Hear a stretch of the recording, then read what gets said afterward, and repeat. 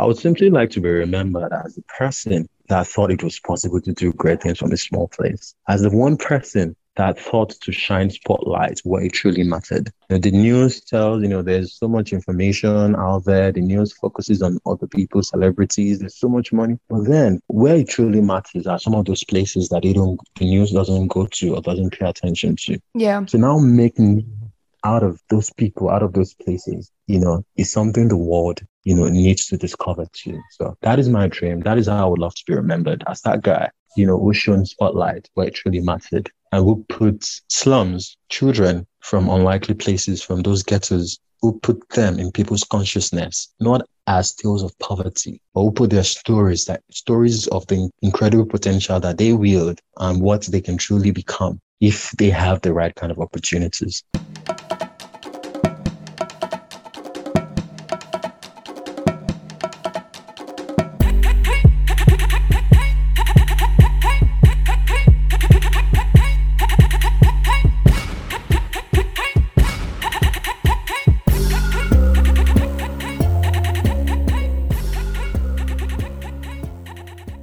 It has been such a lovely experience. I've learned so much. I've been so humbled just listening to you speak, listening to what you've been through. It just addresses a lot of you tend to take things for granted. Yeah, you tend to become very selfish and egocentric because you feel like your problems are like the worst in the world and everybody needs to come to your aid. The world is coming to an end because, wow. Whereas there are people that are going through a lot worse. And it's not to glory in that, but in the fact that they're able to appreciate life and appreciate what they have a lot more than you. Yeah, it's a very, very humbling moment and a serious learning experience, which I really do hope and pray will prompt a lot of people to pay forward this kindness as well. Of course, I want to physically manifest this kindness as well, through, and I'm not going to say acts of charity, right? Oh, actually, I have two more questions for you. Yeah. So I don't want to say acts of charity because you mentioned something in one of the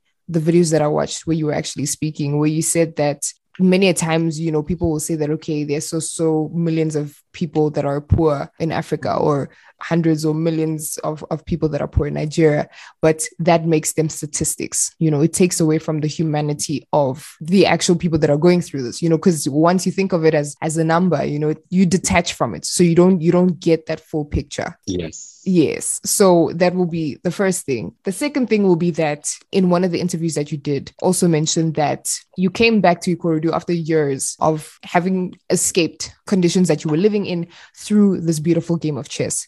And you realized that nothing had changed. And this is basically what prompted, the beginning of Chess in Slums. But what I want to focus on is the fact that you came back. And not only that you came back, because some people do come back, but they don't do anything about the situation. They complain about it, they shun it, and then they just detach. And then, it becomes a dirty secret within their past. But you came back and you decided to pay forward what you had learned and what you believed or what you would have wished to have had in that time. So number one, why is it so important to focus on that human aspect, become more conscious in the way that we deal with the people that we would like to help, remembering that they're not necessarily in a lower position. They just happen to be in circumstances that are not favorable or that are less favorable than ours, and remember the humanity in that.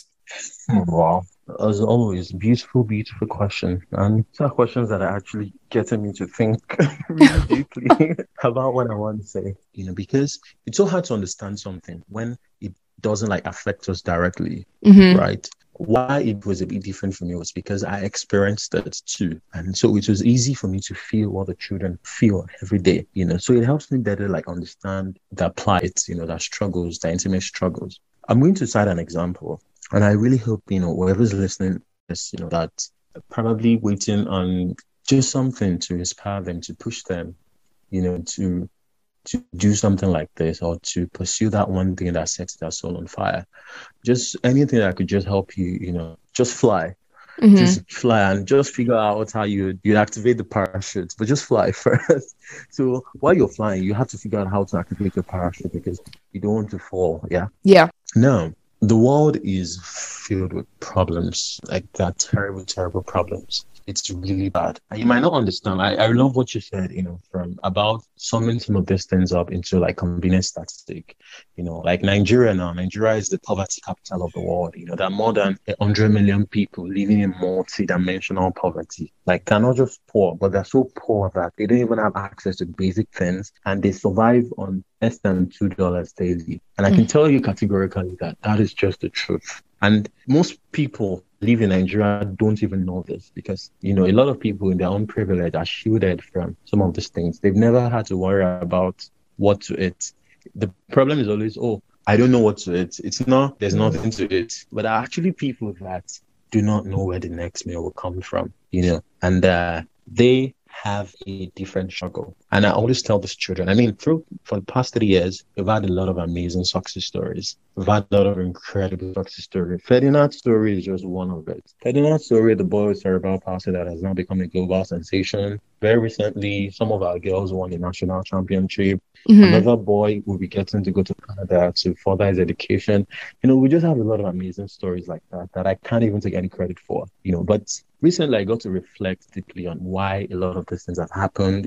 We've been featured on CNN, on BBC, on Al Jazeera, and I've never told a story of poverty or please help us, they're dying, the children are hungry. No, I've always told a story of potential. I've never demeaned the people that I'm advocating for. It is always still important, to humanize people, especially those ones that don't have, because they are just victims of circumstances, So I've really thought about, a lot of these things that we've achieved in very little time. Very recently, I was featured on the Olympics channel alongside, people like Naomi Osaka and Simon Biles. And chess is not even an Olympic sport, but they made an exception for us, World Mental Health Day. And people are really starting to understand, or we're really setting new precedents for what charity should be. Charity shouldn't just be about sharing food and putting pictures of, children that look sickly in poverty. We even went as far as making 3-piece suits for the children in slum.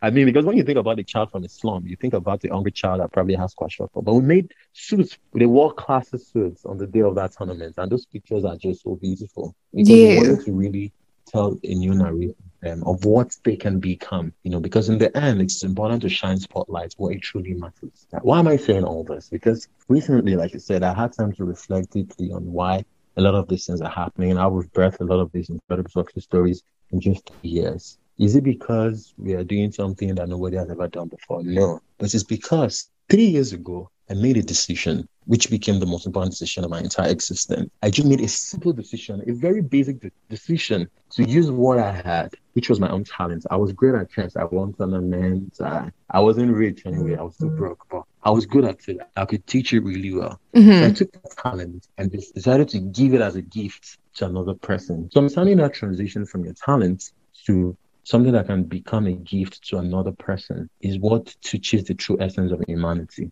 It is not something that is so abstract that, you have to do this great thing or you have to start finding a cure for cancer. No, it's none of those things. It's just using that thing that you have in your hands, and thinking about how you can bless someone else, who is a lot burdened than you are with it. It doesn't mean you should demean them. It just means leaving the best part of you with them. And trust me, the moment you begin to live with that consciousness, then you truly begin to make room for others. The moment you see that the best part of you could become a gift to another person, to the next person, then you begin to live a life that truly counts. Yeah. So that's why when people ask me, I'm leaving, because I'm actually truly leaving because this is who I am. Every day I'm living a part of myself. Imagine that before I started this project, I didn't know I could write. I was the shy person that never wanted to be in front of anyone. Well, now doing this has put me in front of people. I have to always come out to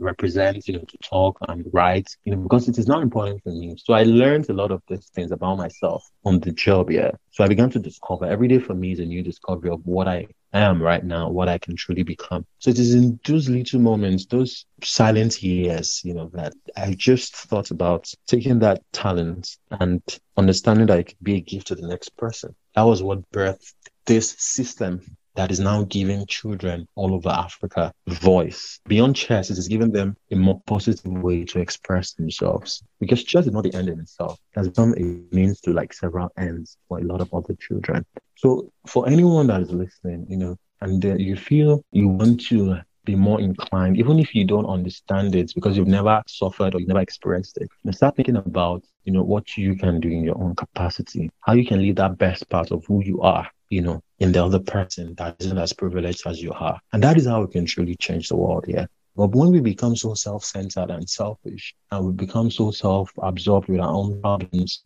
we don't see and we don't listen. And those children that we're abandoning on the streets, those children that we're leaving behind, we are dreaming about the future, or technology is changing everything. And meanwhile, there are still 100 million people in Nigeria in multidimensional poverty. When I was driving, one day, there was traffic. So there are these children on the streets that come to beg by your car, and the little boy, 10 years old, was just begging and he was asking for money. And I didn't have any money, honestly. And I just kept going. He kept running after my car, kept running and begging me. And I just felt really sad because I didn't have any money at the time. I just drove off and he just went on to the next car. And I thought to myself that how long till he realizes that thing that he didn't get while begging, I could get it through violence. Because that child on the street is going to grow up to become an adult and he's going to lose that innocence. And he's going to take it violently. Yeah, because we neglected him when he was still a child and he could be saved. So when we begin to really think a lot deeper beyond the surface, people could be irritated at, why is this boy begging me? They don't see beyond their nose. They don't see beyond that. They just move on. But when we begin to see life, beyond some of those things, you begin to think about the root cause, about what you too can do to effect some kind of change, that could disrupt that cycle. Then you begin to live with a new kind of consciousness. And when you now actively work towards it, then it benefits humanity, changes the world, and it makes the world a better place. And it expands margins for more people. And it creates a future that includes every single one of us. We want a future that doesn't leave anyone behind, because there's still children in those marginalized communities that would never get to know the possibilities that exist, in this our universe, because nobody is making room for them. Nobody's expanding margins for them. Nobody's teaching them to dare greatly. Yeah. So in those little things that we do, we realize that we are making room and we're expanding margins for those people that will never get an opportunity, left to their own devices, left to their own circumstances, because they are going to choose the only other scripts that is made available to them. So whatever it is, maybe whether it is drugs or crime, they will take those options, just because that is the only thing that they have. That was the only thing life gave them, until we begin to consciously decide that future that includes all of us must include them too, by giving the best part of ourselves, to humanity. It is only then, that we can truly create a future that includes all of us. So I hope I've been able to, just share something that makes sense and, that people listening to just stick with them. And yeah. Wow.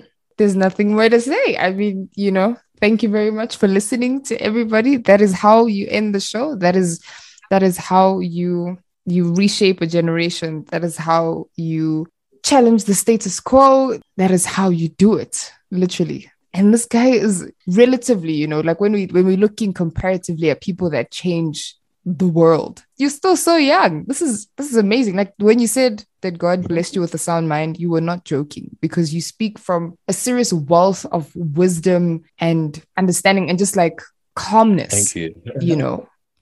You're not in a hurry for anything. Like it's as if you've seen life and you've understood it. And now I mean, literally you've seen it, you've understood it, and now you're mastering it. Yes. Yeah. And I truly hope the world sees it too, because I mean, just like you, I've only ever been outside Nigeria once, and that was recently. I've never before 3 months ago that I traveled to Burkina Faso because we wanted to expand our project to an orphanage in Kaya. That was the first time I ever got to travel outside Nigeria. So I've never really been outside Nigeria yet. So I want to travel because I want to experience people and places for myself. I want to share the stories, so people can really, begin to see, what is possible. Because there's an obvious disconnect here between, we all have different realities. So that is why I try, to give my best self. It doesn't matter whether it is I'm talking to one person, talking in a room full of 1,000 people. These are the things I will still share, because people need to start seeing what I see. They need to start feeling what I feel, because they might never get to be as brave or as courageous as I was 3 years ago. I mean, that time it was just the right moment to do it. Yeah. So just to help people that probably would never become courageous enough to do this, to also experience what I experienced, and learn from it. Because it is only when, we, hear stories like this, that we feel things like this, that we can begin to see things from a different perspective. Life is about perspectives. Yeah. I don't know if you know Chimamanda Adichie. She would always talk about the single story. Yep. The single story of Nigeria is, oh, they are scammers, oh, they are fraudsters, but then that is not the only story. Yeah. So stories are important. Yeah. I mean, the Church and Slums Project has put Nigeria in a different light, because a lot of those people that follow me, I have a very strong following on Twitter. They now see Nigeria. They see Tunde Onokoya now. So that is the first perception of Nigeria now. Before now saying, oh, they are scammers. They now see that, oh, there is another story out of Nigeria. Yeah. Who is Tunde Onokoya that is, doing this, that is advocating for, those children in these unlikely places. So I see it that, we are placing stars in the most unlikely places. I mean, you don't look into the ground to find a star, yeah, because it shouldn't be there. But we are putting those stars in the most unlikely places, so people can really see that, this is possible. And it's not something that comes with an immediate reward because, I mean, they're still really young. It still take a lot of years for them to grow into adults and, but then we're placing those stars in the sky. And one day they will form a beautiful constellation, and when that time comes, stories will be told about people, the ones who helped them or who helped lit up those stars, when it truly mattered. Yeah, so I think in the end, that is the greatest fulfillment I would get from all of this. I don't want to be a wealthy person. If I become so wealthy, I'm sure I'm going to just give it all away eventually. It is already clear to me what my life has become and what it would be. So I'm not confused about that again. And another question someone asked me that I would just like to just round up with. The person asked, like, how would I love to be remembered? When I'm gone, what would be my legacy? How do I want people to remember me? And I was just struck for a moment because I'd never thought about this. I'm still 27 and I feel like there's so much more to learn. And when she asked, I was like, okay, I would simply like to be remembered as the person that thought it was possible to do great things from a small place, as the one person that thought to shine spotlight where it truly mattered. The news tells, there's so much information out there. The news focuses on other people, celebrities. There's so much money. But then where it truly matters are some of those places that the news doesn't go to or doesn't pay attention to. Yeah. So now making out of those people, out of those places, is something the world, needs to discover too. So that is my dream. That is how I would love to be remembered, as that guy, who shone spotlight where it truly mattered and who put slums, children from unlikely places, from those ghettos, who put them in people's consciousness, not as tales of poverty, but who put their stories of the incredible potential that they wield and what they can truly become if they have the right kind of opportunities. But yeah, that's it. That's all I have now. I'm totally done.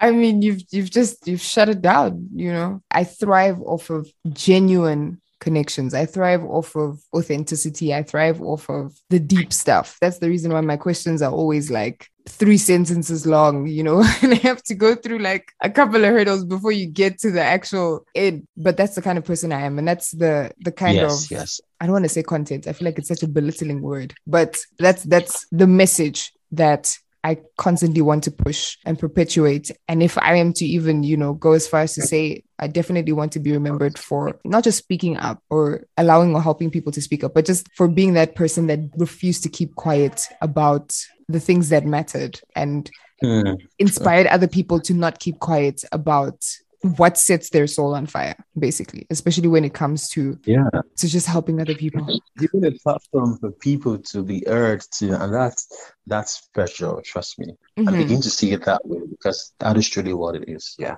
So thank you so much, Tunde. It's been an absolute pleasure.